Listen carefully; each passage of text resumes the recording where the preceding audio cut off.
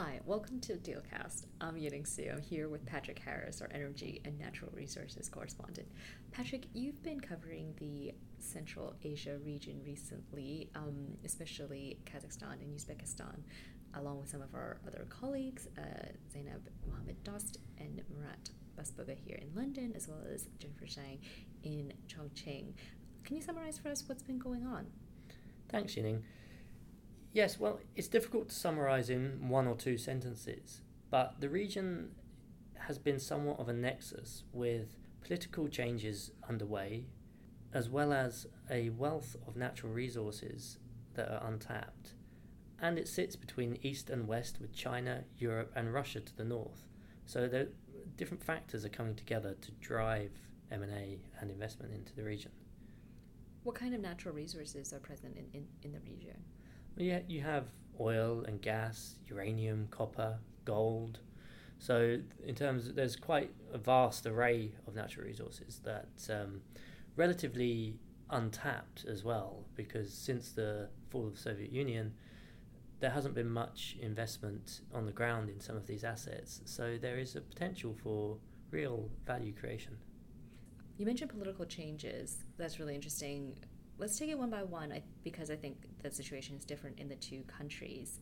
Let's start with Uzbekistan.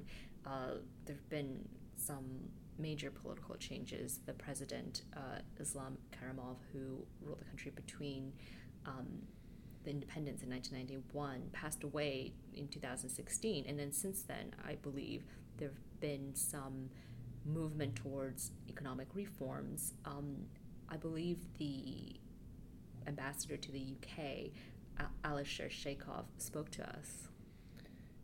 Yes, that was the basis of why we wrote the analysis that we did. The country is wanting to encourage foreign investors so that it can revitalise its economy. In this case, the ambassador spoke to my colleague Zainab and gave a very detailed explanation of the companies and sectors in which they want to bring in this foreign investment so that they can drive that growth.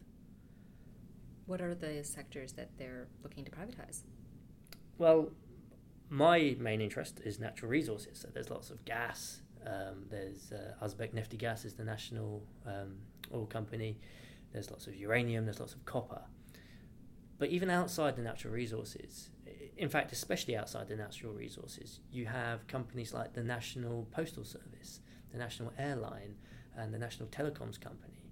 So all these businesses, they're all basically on the market for investors to come in. The problem is putting those investors and advisors together with the government so that they can sit down at the same table and come to an understanding of what each other require in any kind of privatisation transaction.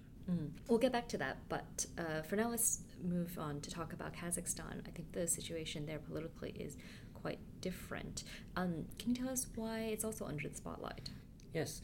Well, if you look at Uzbekistan, you see a country that has undergone a change in the old guard to the new.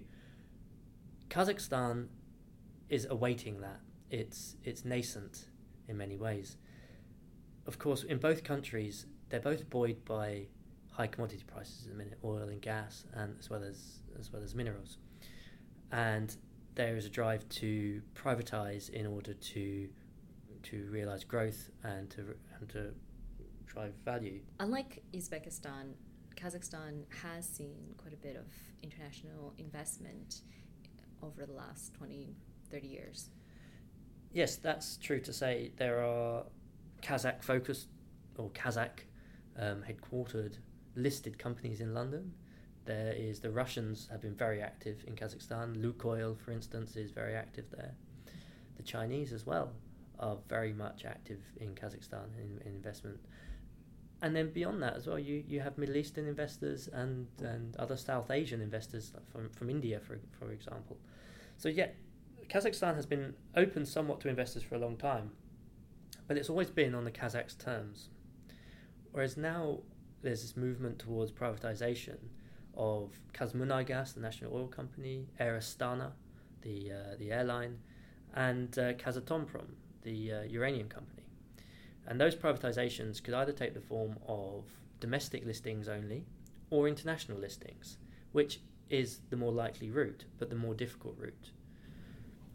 At the same time, Kazakhstan has also had the same political leadership for many decades. Nursultan Nazarbayev, who is 78 years old, has been president since the country became independent in 1991. And from my understanding, there's not really a clear successor or succession plan. So that sounds like it's a bit of a challenge, a red flag potentially for investors. Yes, that's very fair to say. That is the key hurdle at the present moment for investors and M&A into Kazakhstan. If we take KazMunaiGas, for example, which we have recently published a analysis of in terms of the upcoming or planned IPO in 2019, there are many hurdles to that, but as said, the main hurdle is the succession issue. Firstly, it means that there are few decision makers that are willing to pull the trigger on any large transactions.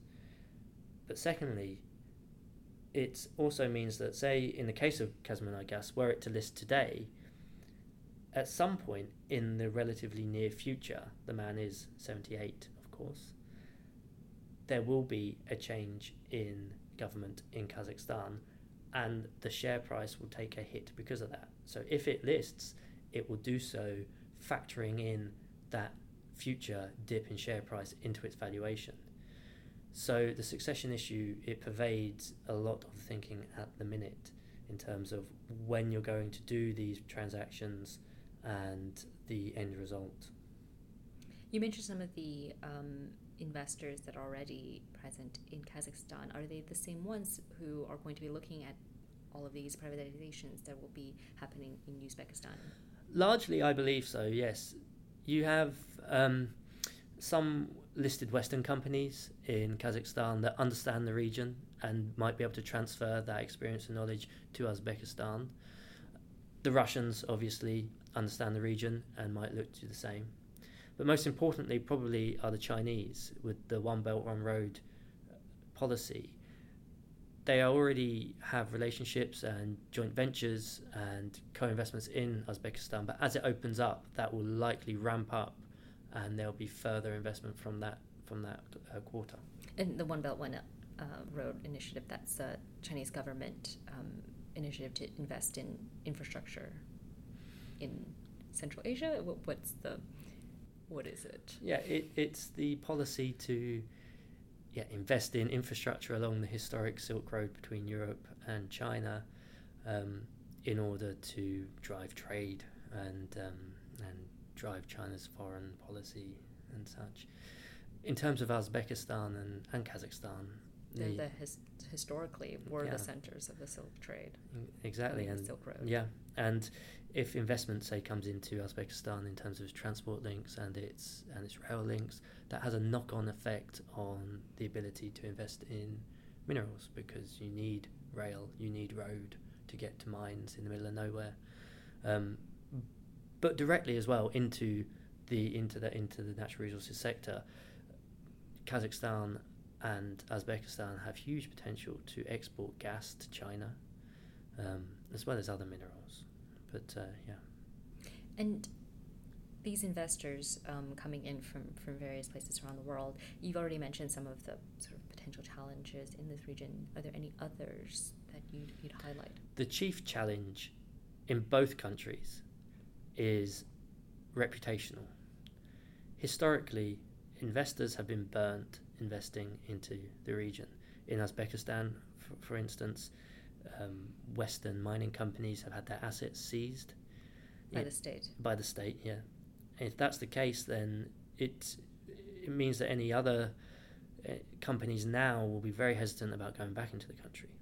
In Kazakhstan, if we take KazMunaiGas as an example again, until last year, it had listed its exploration and production subsidiary, KazMunaiGas E&P, on the London Stock Exchange. That underwent a very long and painful and acrimonious dispute between the minority shareholders and its controlling shareholder, KazMunaiGas. that eventually the minorities were bought out last year, but it left a sour taste in the mouth of any London-based investors in regard to whether they'd want to invest again into Kazakhstan. Sorry. And so now if we look at KazMunaiGas and its attempt to list itself, the parent company, on the London Stock Exchange, that reputational damage that has occurred will probably have a knock-on effect on investors. It's not helped by things like earlier this week, Shell pulled out of an agreement to buy a stake in KazMunaiGas, and the reported reasons for that were that it uncovered deep corruption during the course of its due diligence into that transaction. So it's a recurring thorn in the side of Kazakhstan if they want to bring these companies to the West or to international investors, not necessarily in the West. That transparency and that adhering to international standards of governance is the other major hurdle alongside the succession issues we talked about earlier. That said, the countries do have massive natural resources, not just natural resources, but potential for growth in terms of consumer, technology. So for any advisors or investors that can manage to overcome these challenges, that can sit down at the table and can understand the country and how to work there, there is massive opportunity. And there's massive opportunity for Kazakhstan as well to bring in this expertise and this money that can help drive these industries. Thank you for speaking to me, Patrick, and thank you for listening. Check out our coverage of this exciting region on Merger Market, which I believe will be ongoing. Of course.